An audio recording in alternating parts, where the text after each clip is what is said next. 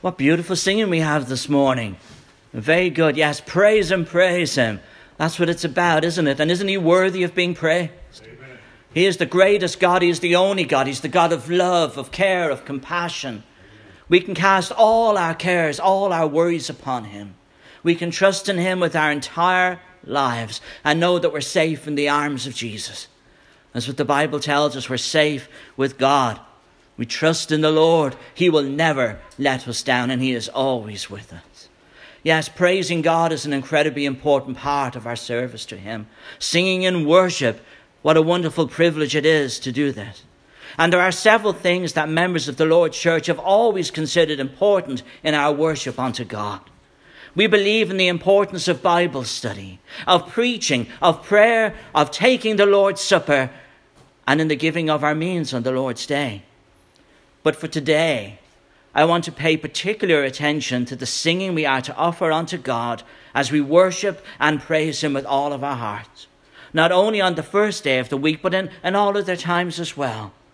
You see, our study today is about singing and worship, about praising our most wonderful Lord, the prophet and priest and king, of praising the thrice holy God of the fourfold gospel, the God revealed in the word of God.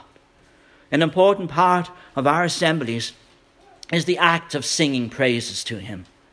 We spend nearly a third of our time during the worship engaged in this activity, not only because we believe we are told to do so, but also because it has the potential to reap great spiritual benefits. Singing is a significant part of our service to God. And we read about those in the Old Testament times who delighted in singing hymns of praise to God. In Psalm number 100 and verse 2, we're told, "Serve the Lord with gladness. Come before his presence with singing." In Psalm 63 verses 6 and verse 5, we find, "Because thy loving kindness is better than life, my lips shall praise thee. Thus I will bless thee while I live. I will lift up my hands in thy name." And this lifting up of hands, of course, is referring to our attitude and our deep reverence for him as we engage in the activity of praising him with our lips.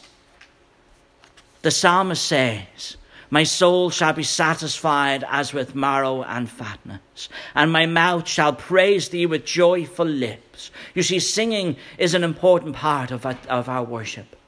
Over in the book of Judges, chapter 5, we have Deborah and Barak singing a song celebrating Israel's victory over the Canaanites. In Exodus chapter 15, Moses sang a song of victory celebrating Israel's deliverance from Egypt. Moving to the New Testament, in Matthew chapter 26, we read of our Lord and Savior Jesus Christ and his disciples, that after they sang a hymn, they went out to the Mount of Olives. We're taught over in James chapter 5 and verse 13 to respond to the goodness of God in a similar way, where it says, "Is any among you afflicted? Let him pray. Is any merry? Let him sing psalms." And so I've often wondered, in view of the fact that the Bible tells us of the importance of our singing and in the expression of our worship, as we engage in this act of singing, I've often wondered why some people don't seem to enjoy this element. They don't seem to enjoy this element of our worship. If they do sing, they sing with virtually no emotion. And some even take it a step further and simply do not sing at all. I've known those who've complained because so much time is taken up with singing. And I've even heard of a congregation that actually divided because the song leader chose to sing a song before the closing prayer. Some people, when they hear that a worship service is going to be dedicated to the singing of songs, simply decide not to attend. I've even attended one where a lady came in and she said, "Oh, we're just doing singing tonight. Oh, I'm going home." She just left. What kind of respect is that to God? We should gather together to sing songs of praise to him. There are many who therefore refuse to assemble with the saints when they just hear, "Oh, it's a singing service. It's not that important." It is important. On the other hand, there are some folks who will drive great distances in order to just attend a service that is going to be dedicated to singing songs of praise to God. And so we have both ends of the spectrum here. When it comes to this part of worship, we have some Christians who do not want to participate at all, and some who will go to great lengths to be involved in it. And so we ask the question, why do these two polar opposites exist in a people who are supposed to be offering praise and worship in joy unto the Lord? And to do it in the same manner and in the same way and with the same attitude. Why do some people love to sing, while others half-heartedly sing or just don't sing at all? Is it possible because there's a failure to appreciate the true purpose of singing, or to realize how we can benefit from singing and how important singing is to God? Now, I have trouble understanding this in view of what God's word says in regard to the purpose and reason of singing, and that is offering praise unto the Lord our God.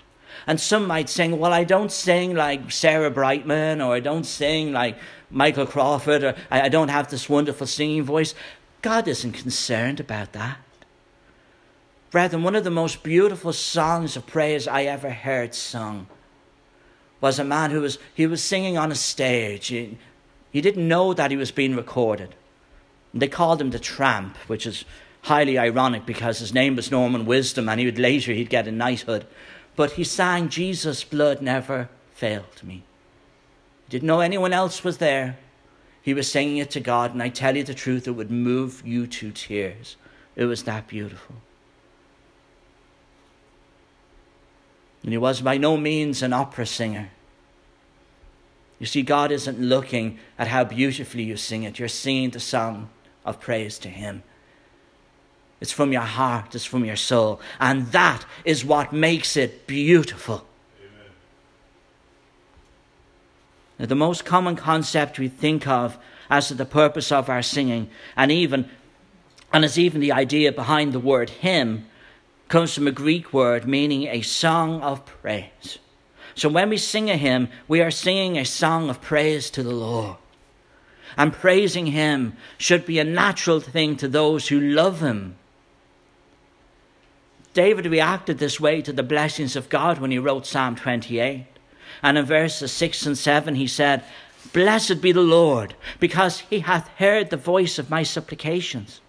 The Lord is my strength and my shield. My heart trusted in him, and I am helped. Therefore my heart greatly rejoiceth, and with my song I will praise him. Isn't that beautiful? You can hear the crescendo rising and rising. I will praise him. We read in the New Testament when Paul and Silas were in the Philippian jail because of their faith, according to Acts 16:25, they prayed and sang praises unto God. Their reaction to the persecution they had suffered was to pray and to sing.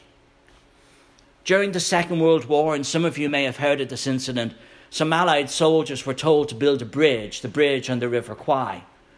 What you may not have heard is that just before the end of the war, when the prisoners of war heard that the Allies were coming to liberate them, they started singing songs of praise to God.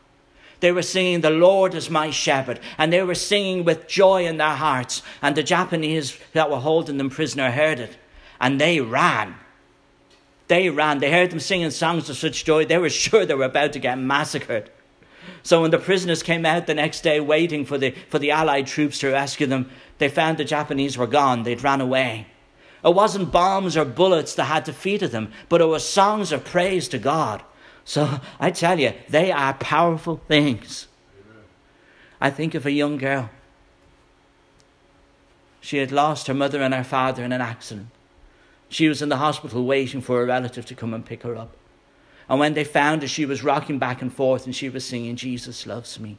This I know, for the Bible tells me so. Brethren, what wisdom is there in those words?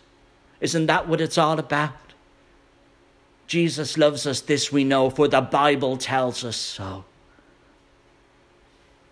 That's a sermon of joy if ever there was one. At a time of sorrow. Now, singing is one of the spiritual sacrifices that we offer unto God as well. Over in Hebrews 13 verse 5, the writer tells us, "By him, therefore, let us offer the sacrifice of praise to God continually. That is the fruit of our lips, giving thanks in his name." As spiritual priests, we offer up spiritual sacrifices that are acceptable to God. Over in 1 Peter 2 and verse 5, we're told, "Ye also as lively or living stones are built up a spiritual house, an holy priesthood, to offer up spiritual sacrifices acceptable to God by Jesus Christ." And brethren, this is why we need to take care with the words that we sing when we sing our hymns. Let us make sure that they are in accordance with the teachings of the Holy Bible. It is of the utmost importance. But if we're not careful of our attitude as we participate in this important aspect of our worship, we could be found guilty of offering defiled service unto God, as was the case of those in Malachi's day.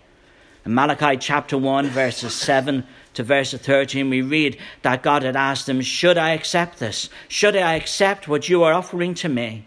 That which is defiled, that which is lame, that which is blind. You have profaned my name, polluted my table, and you say, what a weariness it is." You see, it is an honor to praise the Lord. It is not a burden to sing songs of praise to God. It is an honor and a joy and should be grasped. He who is most worthy of honor and most worthy of praise is worthy of our time, of our best efforts, and of our love. Could it be that we see the act of worship and the opportunity to sing praises unto the Lord as a weariness, and offer that which is defiled because of our attitude and where our heart is when we engage in this activity? Isn't God worthy of our best praise? If ever anyone was, it's him, the God of the Bible. Why should we engage in this activity half-heartedly? Why should we take part with little or no emotion, with no enthusiasm, in a weak or timid manner, as we sing words of praise unto our Heavenly Father, who is surely worthy of all that we can give? Singing is also an important aspect of our worship because we're doing it in praise of our God. We're not doing it to entertain each other or entertain those outside the building. We're doing it as an act of praise and reverence to God. Entertainment has nothing to do with it. We're here to please our God. So it should be done with all of our heart and with all of our soul. And you know, the biblical heart is your mind, your intellect. So all of your mind, all of your soul, with all of it, all of our great strength, not half-heartedly, but with every inch and fiber of our being, from the top of your head to your big toe, with everything. You see, when we sing, we praise him. It's not a time to think of other things. In the worship service, when we sing songs to praise him, not to please those sitting beside us. And if we sing their ear off, well, we can apologize later. Amen. I've done it. I don't mind. God didn't complain. So, you see, it's not a time to wonder what people will think of our voice. Not at all. We're singing to the Lord, and it should not be done in a defiled way. It should be offering our best to him because he has given us the best of heaven. And he deserves our best in every aspect and every area of our lives and worship. We should also recognize another purpose of singing, and that is to teach and admonish one another. Our singing isn't just directed toward God. Certainly, many of the songs we sing are directed toward him, but others we sing are actually directed toward each other, which is pleasing to him when we learn from each other. We learn from the Bible. We learn from these songs. Like that little girl. She learned from that beautiful song. In Colossians chapter 3 and verse 16, we read, "Let the word of Christ dwell in you richly in all wisdom, teaching and admonishing one another in psalms and hymns and spiritual songs, singing with grace in your hearts to the Lord." Some songs are meant or designed to teach and admonish us to live properly, to be good Christians, to be faithful to him, and to enjoy the privileges of being a Christian. Remember, brethren, a saint is just a sinner who is trying and who's keeping trying. We're trying to walk that righteous road that Christ has set before us.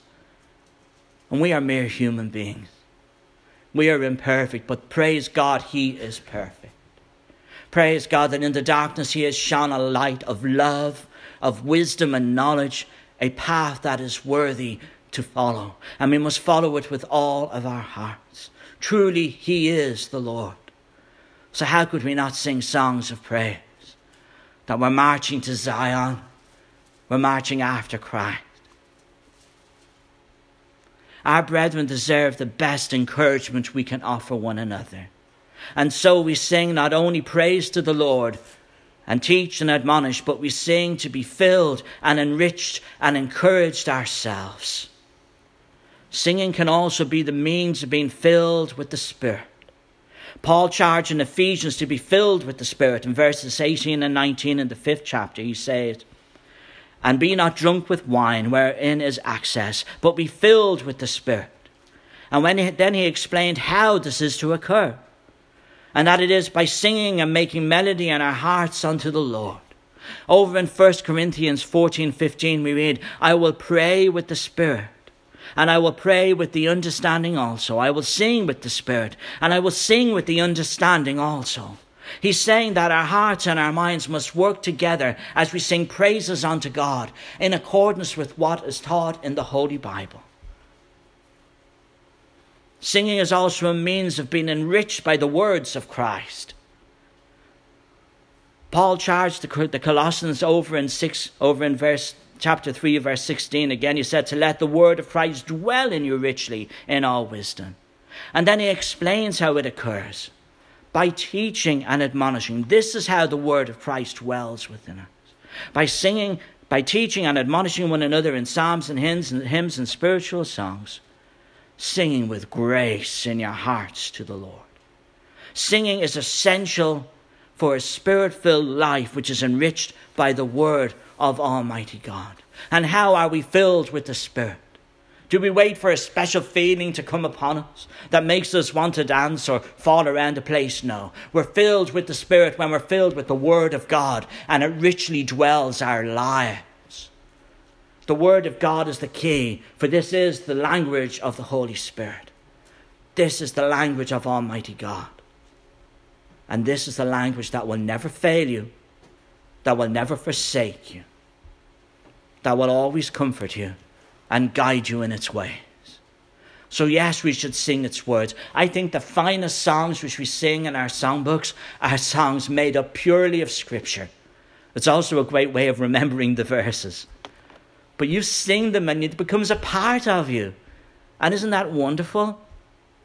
So what can we do to improve this aspect of our worship to God, to be pleasing to Him, knowing the purpose of it and the importance of our singing? I believe one of the ways is to engage our minds when we sing. Far too many don't even think when they're singing songs. Sometimes I think we might treat it like riding a bike and that it's almost second nature. Well, this can be dangerous. Sometimes we can have a favorite song that is actually singing false doctrine. And we don't even realize it until it's pointed out. And then we go, oh, I've been singing this song for years. Not realizing that's contrary to what the Bible teaches. And we can do it really without thinking. We know the words, we know the melody, and so we just do it without thinking about it. But let us think about the lyrics to these songs. Let us think about the words. Are they edifying one to another? Are they truly praising God? Are they talking about God's love? Is it a hymn of praise to Him that's encouraging the church to grow?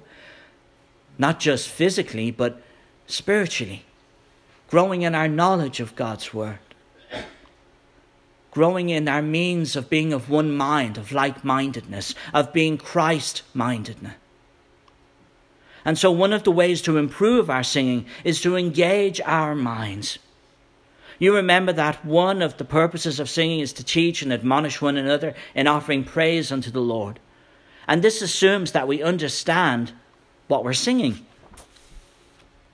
That's what Paul meant in 1 Corinthians 15:15 that we mentioned just a moment ago, where he said we are singing with spirit and with the understanding.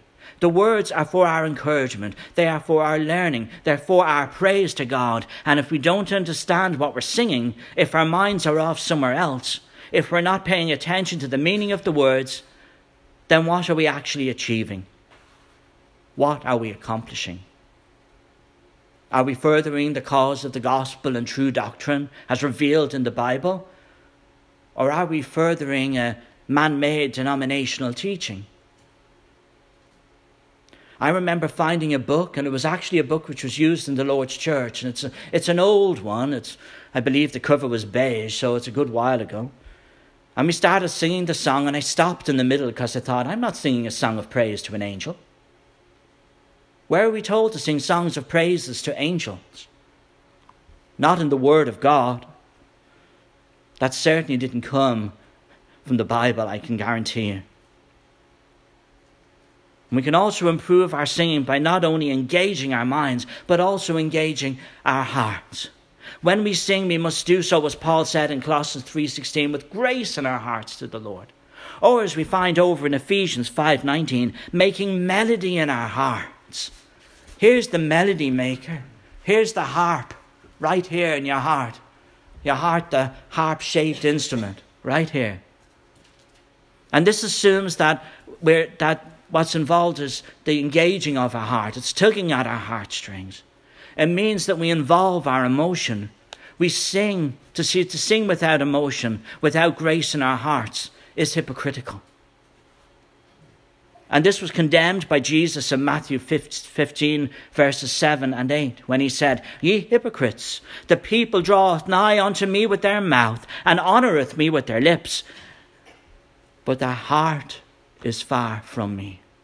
Let that never be said about us, that our heart is far from the Lord. We have to put our hearts into our singing.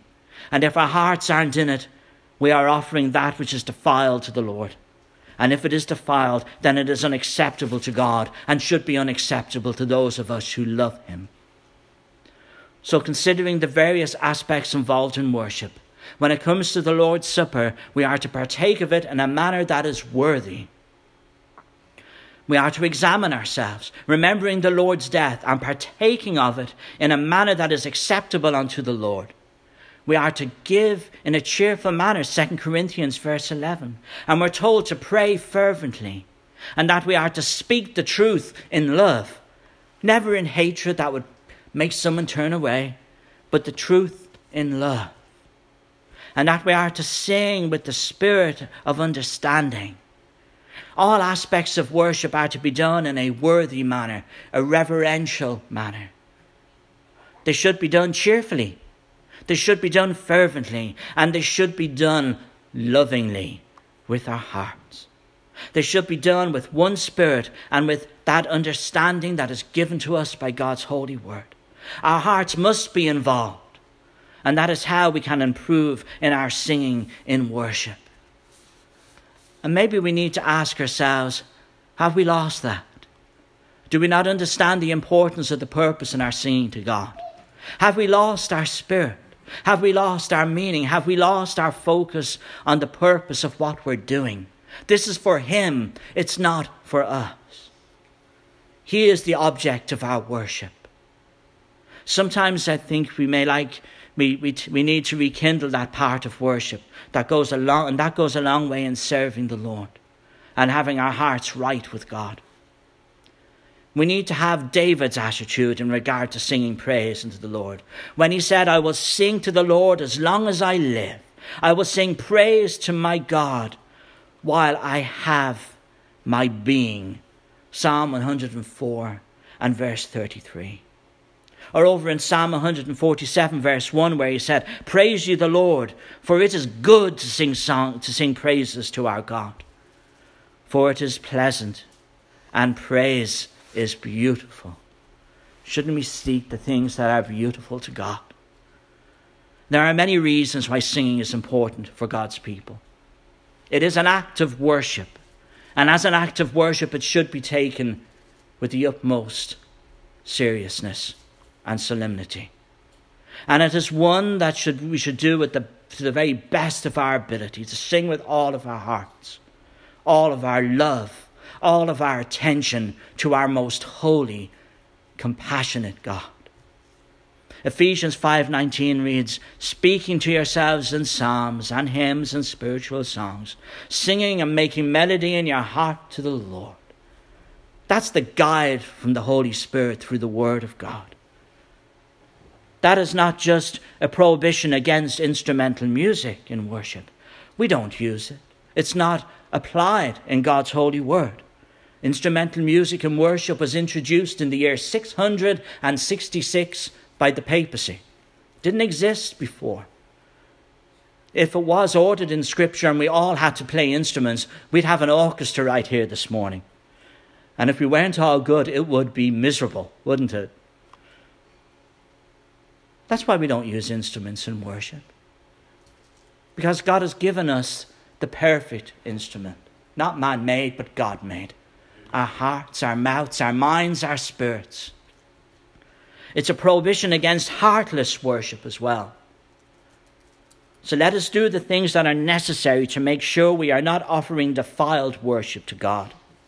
And may we always strive to worship him in spirit and in truth, as we are required to do by our Lord Jesus, as we are instructed to do by his holy word.